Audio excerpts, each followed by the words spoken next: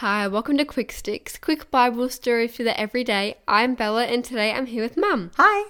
Yesterday we were talking about King Saul and how he was jealous of David. King Saul was so jealous but he tried to kill David. But David escaped and hid in a cave called the Cave of Adullam. Soon his brothers and all his family members came to join him there. Then lots of other people came as well. These were men who were in trouble or owed money or just weren't happy, and they kept coming until there were 400 men hiding with David in the cave. It must have been a big cave. It sure was. King Saul continued to hunt for David and tried to catch him each day, but God always kept him safe.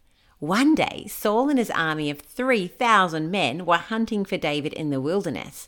During the day, Saul went into a cave to go to the toilet.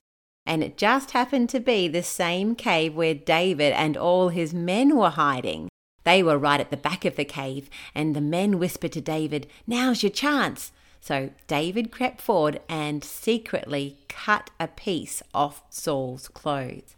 But David felt bad because he had cut some of Saul's clothes and said, "The Lord knows I shouldn't have done that to the king. I should not attack the Lord's appointed person, for God himself has chosen him." And so David stopped his men from killing Saul. Instead, after Saul had left the cave, David came out and called out to him, saying, "My lord the king," and bowed down.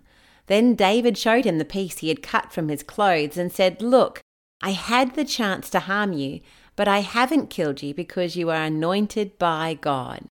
When he realized what happened, King Saul cried and said to David, "You are better than me, for you have done good, while I have been here trying to do you wrong.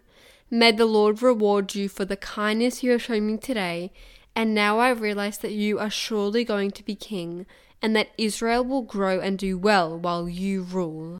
Then Saul went home, and David and his men went back to their camp. David had made a good choice. Even though Saul had been extremely mean, David still was kind and respectful in return. This meant that God was able to help David. It's good when we are kind and respectful, even when other people are making bad choices and being mean. And that's good advice for us today. Have a great day. Bye.